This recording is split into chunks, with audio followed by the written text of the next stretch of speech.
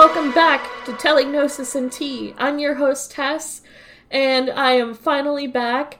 My voice isn't 100% there, but I'm still back. If you haven't been following on Twitter, I had to get a COVID test because I had a cold. I just got the results back today. Turns out it was just a cold. Thank goodness. Not COVID. That was relief. So I'm back now and ready to talk about our topic for today. But before I get into that, I finally found the bear bells. This has been the haunting that has happened recently to me. Little spirits came back, I assume, so I couldn't find the bear bells, which I've talked about in the Krampus episode, and you're going to hear about in the Christmas episode, which we already filmed, already recorded, and it will come out on December 24th, or earlier if you are part of the Patreon, patreon.com/tellingnosisandtea. But I had bear bells go missing. They were my mom's bear bells, and I couldn't find the bear bells. And then I was looking for my Fitbit watch, and I couldn't find that either. It was just also disappeared. So, for a while, I was looking, and I mean, looking hard, like underneath couches, literally everywhere, for these stupid bear bells, and for the watch. And then finally, I found them. They were just sitting on top of the dresser as if, I don't know, they've been there all along, but they hadn't, and I'd looked there 50 times, and they just suddenly appeared. So thanks, little spirits, I guess, for bringing them back. Oh, and the bear bells and the Fitbit were together, like just all in the same spot. Just a heads up, I've had to have cough syrup so I wouldn't cough during this episode. Still gonna be a good episode because I've done so much research on this, but if my brain is a little spacey in the beginning, I don't know, maybe I'll just cut this all out. We'll see how bad it is. But anyway, the Fitbit and the bear bells were just sitting together on top of the dresser in plain sight. I don't know, I have no explanation besides haunted. It's just haunted. I hope everyone's been keeping well. This has been a crazy, weird, wacky year, and I'm ever glad it's gonna be 2021 soon. I know that doesn't make a difference, like, this shit's just gonna keep happening into 2021, but for some reason, I think that it's gonna make a difference, and I think it's gonna be better. Also, I have this in my notes that mention I'm COVID-free, which is good, I'm okay, but how the fuck did I get a cold? With all of the stuff that's going on to prevent getting COVID, how did I still get a cold? What happened? There's so many measures in place to not get COVID, and I still got, like, a cold? So weird. I tried to make this intro not too long, because I didn't want to just ramble on, and because I have so much information for this episode that it's going to be a longer episode anyway, just based on all the in-depth analysis that I've been doing, and I realized that this might not be everybody's cup of tea. This is going to be super history-focused, which I love and I find fascinating, but if you don't find it fascinating, I'm not going to be offended. This is all about the Voynich manuscript. If you haven't heard of it, then join the boat, because until about 2 weeks ago, I'd never heard of it either. And then I was looking at the world's greatest mysteries, and this came up, and I was fascinated. And we'll get into it, because it is very interesting. We're going to get into it right after I tell you about what tea I'm drinking. I am drinking peppermint tea to try and make my nose not so stuffy. If I sound like I have a super stuffy nose, I'm sorry. I promise that I'm okay. Just a cold, just a head cold. Just the change of seasons, maybe. I don't know. But I'm drinking peppermint tea if you want to have a tea with me. But let's get into the Voynich manuscript. What is the Voynich manuscript? The Voynich manuscript is an illustrated codex that is handwritten in an unknown and very possibly meaningless language / writing system. This is just going to be a quick, brief overview. Man, this is going to take some editing because I I took cough syrup and I still have to keep coughing. So if the volume or the recording changes, it's because I had to stop for a bit to catch my voice. Okay, so continuing the overview. The Voynich manuscript was carbon dated to the 15th century. Specifically, it was created between 1404 and 1438. So it is believed to have been composed in Italy during the Italian Renaissance. The name Voynich, for Voynich manuscript, came from Wilfrid Voynich, who is a Polish book dealer who purchased the book in 1912. We'll get into that more, but the manuscript was named after him because he's the first known owner of the book. The book is 240 pages, but there are some pages that are missing. The composition of the book is text written from left to right, with most pages having illustrations and diagrams, and some pages even being foldable and folding out into a larger diagram. The text has been examined by so many people. I couldn't list all the people that this text had been examined by. It had been examined by professional and amateur cryptographers, including American and British codebreakers from World War I and World War II. But despite best efforts from a huge range of scholars, everyone, it has never been deciphered. In 1969, the Voynich manuscript was donated to Yale University's Bennecke Rare Book and Manuscript Library, and that is where it remains today.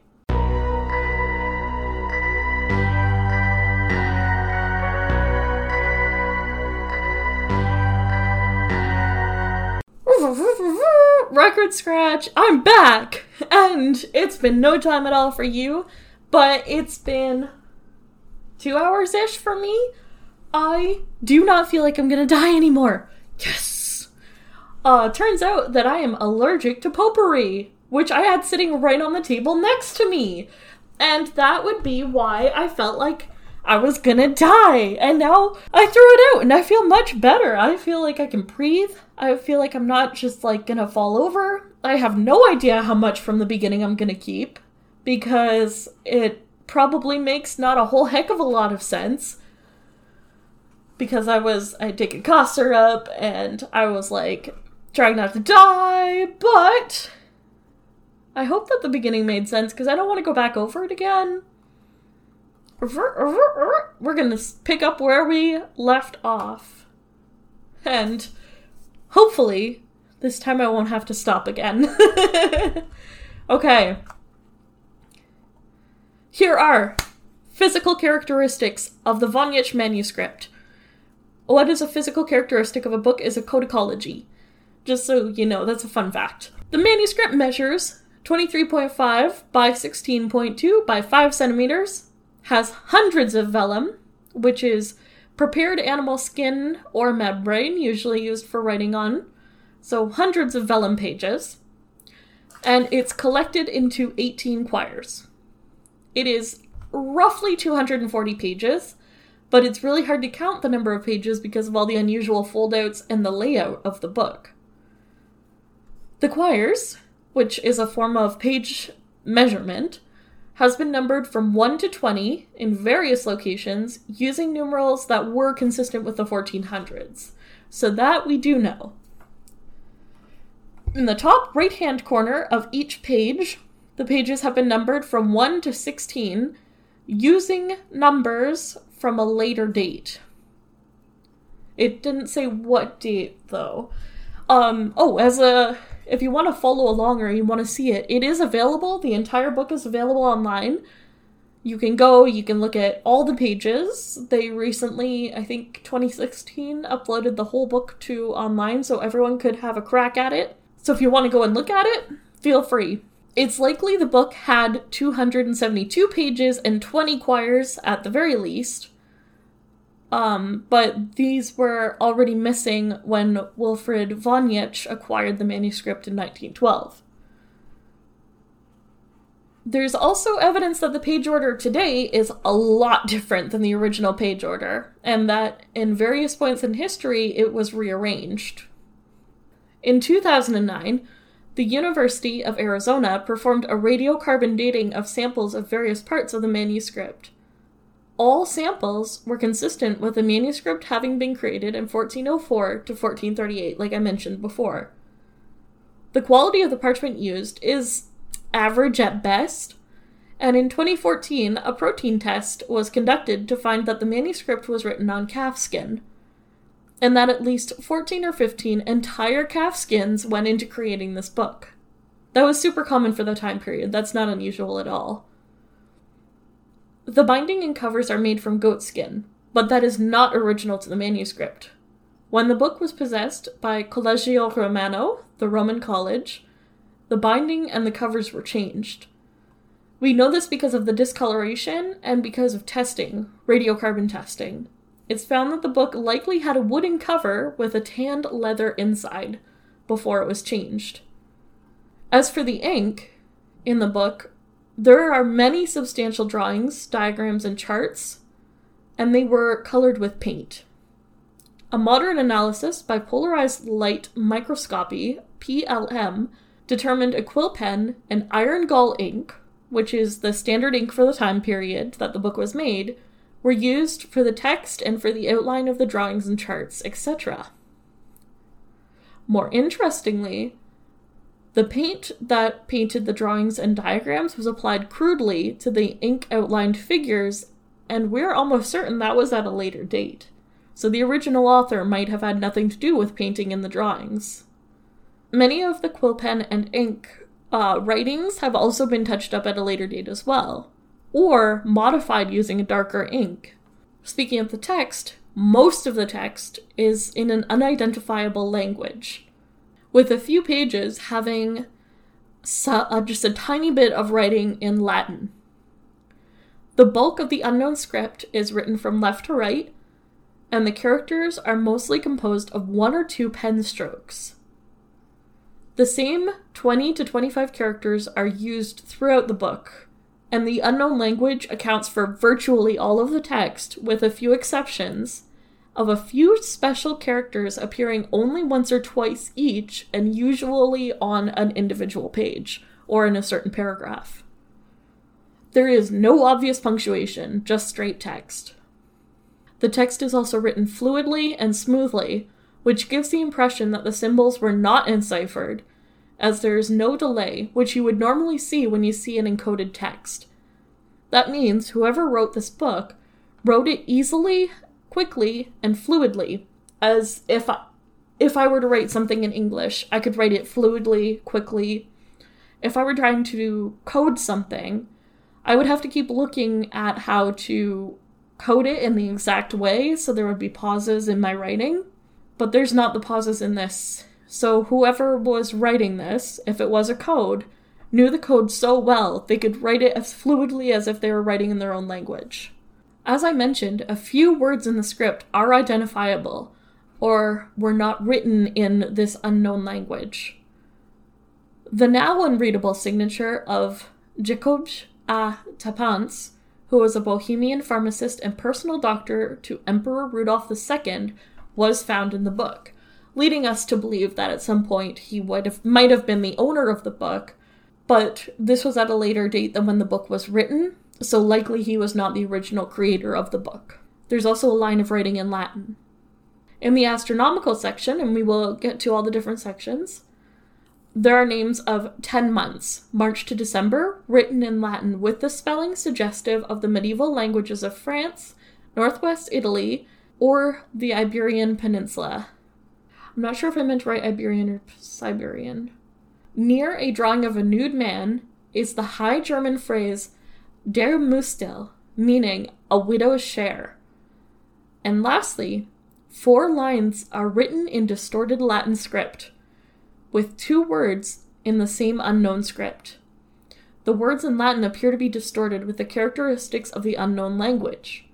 Though the lettering resembles European alphabets from the late 14th and 15th century, the words don't make sense in any language. And whether any of these words were original or added later is still disputed and unknown. When it comes to language, one looks at the statistical patterns, which is the word flow. How does it flow? Does it flow fluidly? And that's what we're going to talk about here. The word flow follows phonological and orthographic laws. Some characters don't follow others, and ever. Some characters show up frequently, and no word is without a small group of these characters, which is similar to vowels in the English language. Many have commented on the regular and highly sophisticated structure of the words. However, Professor Gonzalo Rubio, who is an expert in ancient languages at Pennsylvania State University, stated, quote, "The things we know as grammatical markers, things that occur commonly at the beginning or end of words, such as S or D in our language, and that are used to express grammar, never appear in the middle of words in the Voynich manuscript. That's unheard of for any Indo-European, Hungarian, or Finnish language," unquote. Almost no words in the manuscript have less than 2 characters, or more than 10. Some words only occur in certain sections or on certain pages. This is my own side note. To me, that sounds like a textbook. When you read a textbook and it gives, say, a definition for something, like if you were reading a textbook on horses and they talked about a quarter horse, once you move on to reading about an Appaloosa horse, you might not see the word quarter horse again. So it's possible that in this book, it was a reference book, something like that. So there's reference to this word, and then that word is never needed to be used again. There are instances in this book, though, where the same word is repeated 3 times in a row, or one character is repeated with an odd frequency. Cryptanalyst Elizabeth Friedman describes the double letter and wording to make analysis of the text, quote, "doomed to utter frustration." The next thing we're going to talk about is the illustrations of the book. The illustrations are used to divide the text into 6 different sections, since we can't divide the text or the book by the unreadable text that is in it. So each section has illustrations with different styles and supposed subject matter, except for the last section where there's just stars in the margin. So I'm going to go and break that into the different sections. Section 1, Herbal. This section shows 1 or 2 plants on each page, a format that is typical in European herbals, which is a book describing plants at the time.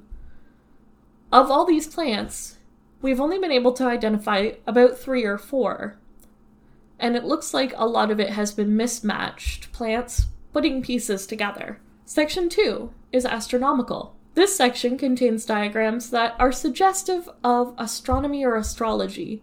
Some have moons and suns and stars.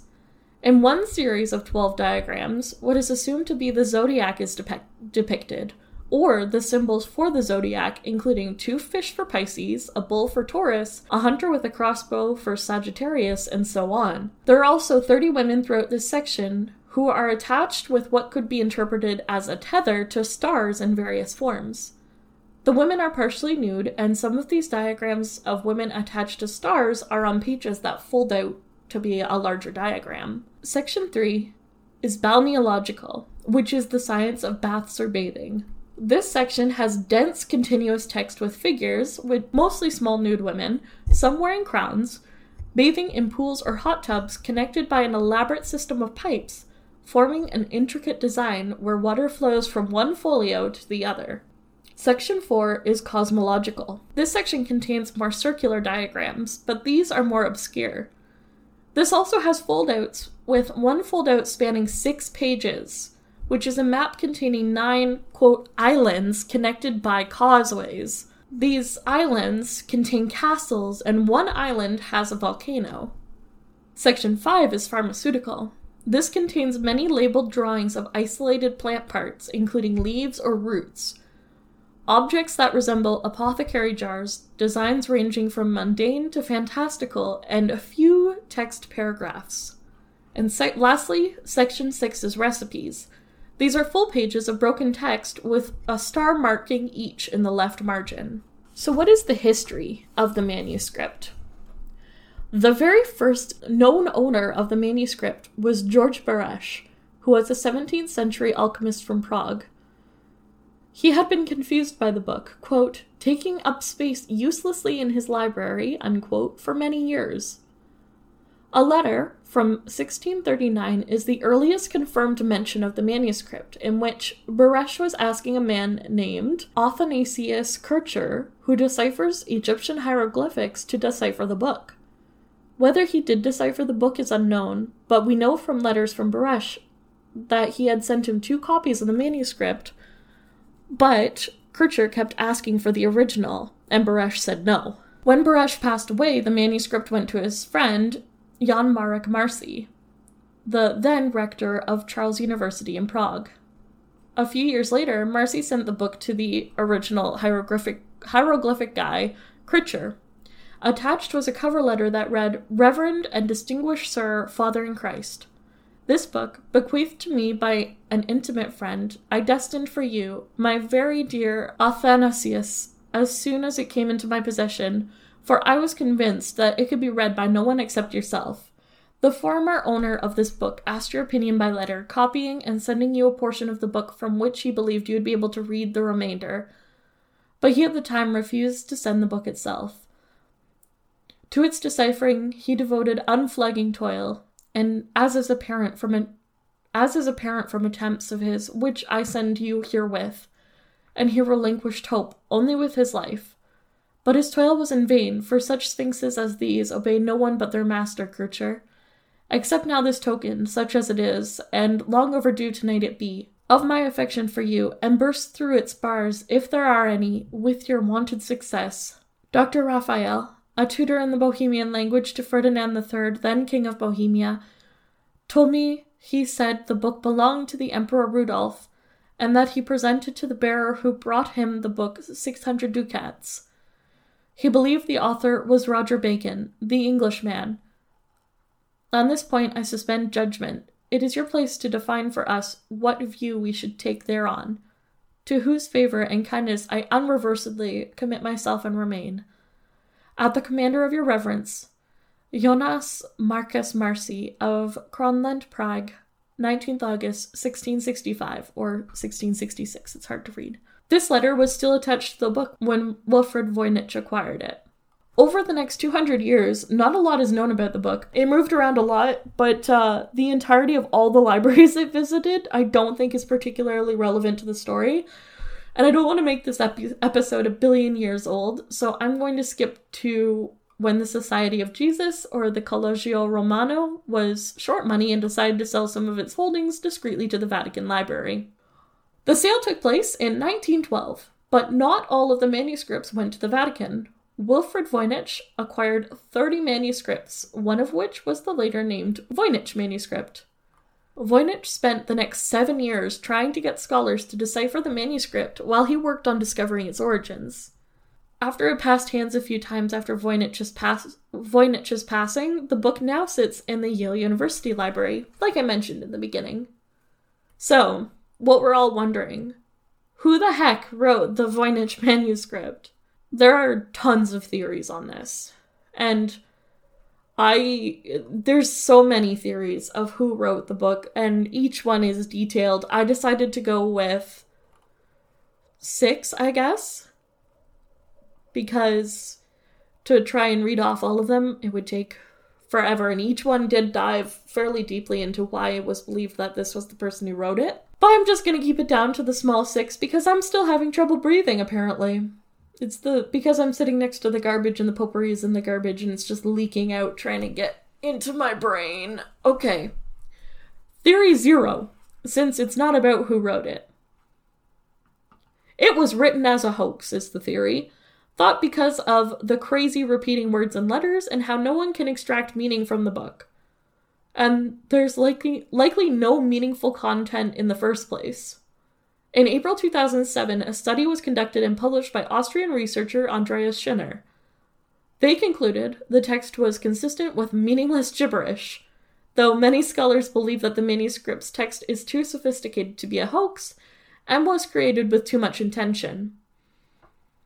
As well, the language structures we know now were not known at the time of the creation of the manuscript, so if it were a hoax, it would have had to have been so elaborate to get the language structuring right. It would be far too... there's no way it was a hoax. It's far too advanced. I don't believe this theory. I'm just throwing it out there because, of course, it's a popular theory that it was a hoax. Which leads to actual theory 1. Voynich fabricated the manuscript himself. Being an antique book dealer and having that vast knowledge, some people believe Voynich created this priceless artifact himself. However, the carbon dating of the manuscript eliminates the possibility that it was created at the time when Voynich was alive, the early 1900s. And the theoretics that much calfskin parchment paper was around unused for that long of a time period is just, it's unheard of. There is no unused journals like that just sitting around. And he would have to have worked so hard to create that kind of ruse with an entirely other language and structure. It doesn't make sense. Voynich was a priceless book dealer. He bought and sold antique books, and he had a fortune in selling antique books. I don't believe that he would have created this whole ruse and then gone on to study it for so long and put aside his book dealings to try and find the origins of this manuscript. It doesn't make sense to me. I give that theory a 0 out of 5. 0 out of 10. It's a 0. I don't believe it. Theory 2. Giovanni Fontana. Italian engineer Giovanni Fontana's illustrations resemble those in the Voynich manuscript. Fontana was also familiar with cryptography and used it to write the information on machines that he developed, though it was a simple cipher and not the complex cipher that the manuscript has. I give this one a 1 out of 5.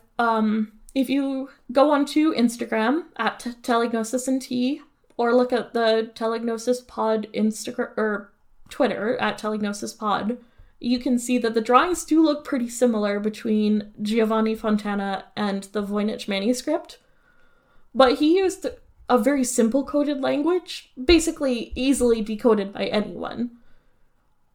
This manuscript was herbal-based, first of all, so it wasn't engineering-based, which Giovanni Fontana was, and it was seemingly an entirely different language, so for him to just develop this way of cryptography and only use it once seems kind of weird. Theory 3. Antonio Avellino. Antonio was born in Florence, Italy, where he trained as a craftsman. He acquired the more well-known name Filarete, which means lover of virtue, in the 15th century. He was expelled from Rome after he was accused of attempting to steal the head of John the Baptist. He moved around all over the world to places such as Venice and Milan, but he passed away back in Rome in 1469. He was an architect known for building things such as the Sforza Castle in Milan and the Ospiedale Maggiore. So what does this architect have to do with the Voynich manuscript? He was also extremely interested in cryptography, specifically in the transposition of ciphers, and was friends with powerful cryptographer Cicco Simonetta. The carbon dating and use of the materials that are in the manuscript would be consistent with what Antonio would have used. However, that's it. That's where the end of the theory is. He wasn't into medicine, which is what the book is widely believed to be about. And the only thing that really points that it might have been him was that he was super into cryptography and fits the time period. He didn't create any cryptography. He was just into it during the time period. Theory 4 is the letter-based cipher theory. The text is meaningful in a European language that was intentionally rendered obscure. The problem is, though, with this theory, that the only writing we know of that shows these symbols is this manuscript. All other manuscripts of the era show nothing of the same writing or symbols. So this theory also goes on to say perhaps it's a lost people. This manuscript might have been created by people who no longer exist anymore, and this might be the one surviving artifact. It's possible. I mean, anything is possible, but I feel we would know about another European civilization that was that advanced. I mean, 600 years ago is a long time ago, but it's also not in the grand scheme of things. So to think that there was a whole other culture with a fully different language and writing system that still had access to the same utensils, like writing utensils or writing pieces that we have, it's hard to imagine. So, that brings us to theory 5, which is the theory that I choose to believe, and that is aliens made it. Some people believe that the book holds the key to extraterrestrial life, and obviously this is the theory I choose to believe. There's a lot of evidence for it to be linked to aliens. The fluid writing, the pictures of plants we've never seen before. The belief is that an alien may have landed on Earth in the 1400s and knew that humans didn't have the knowledge to be able to send the alien back to their planet, so they were chronicling their life on Earth in this book. More interestingly, some people believe that the pictures that are in the book, the plants, could be pictures of the alien themselves. I mean, why do they have to be humanoid? The book could be plants from an alien's planet that the alien wanted to document or write about. Maybe they missed their old planet. So that's the theory I'm going with. So, to wrap it all up, the manuscript could be literally just about anything. It could hold the key to the entire alien world, or it's a silly gibberish prank that is still being pulled on us today.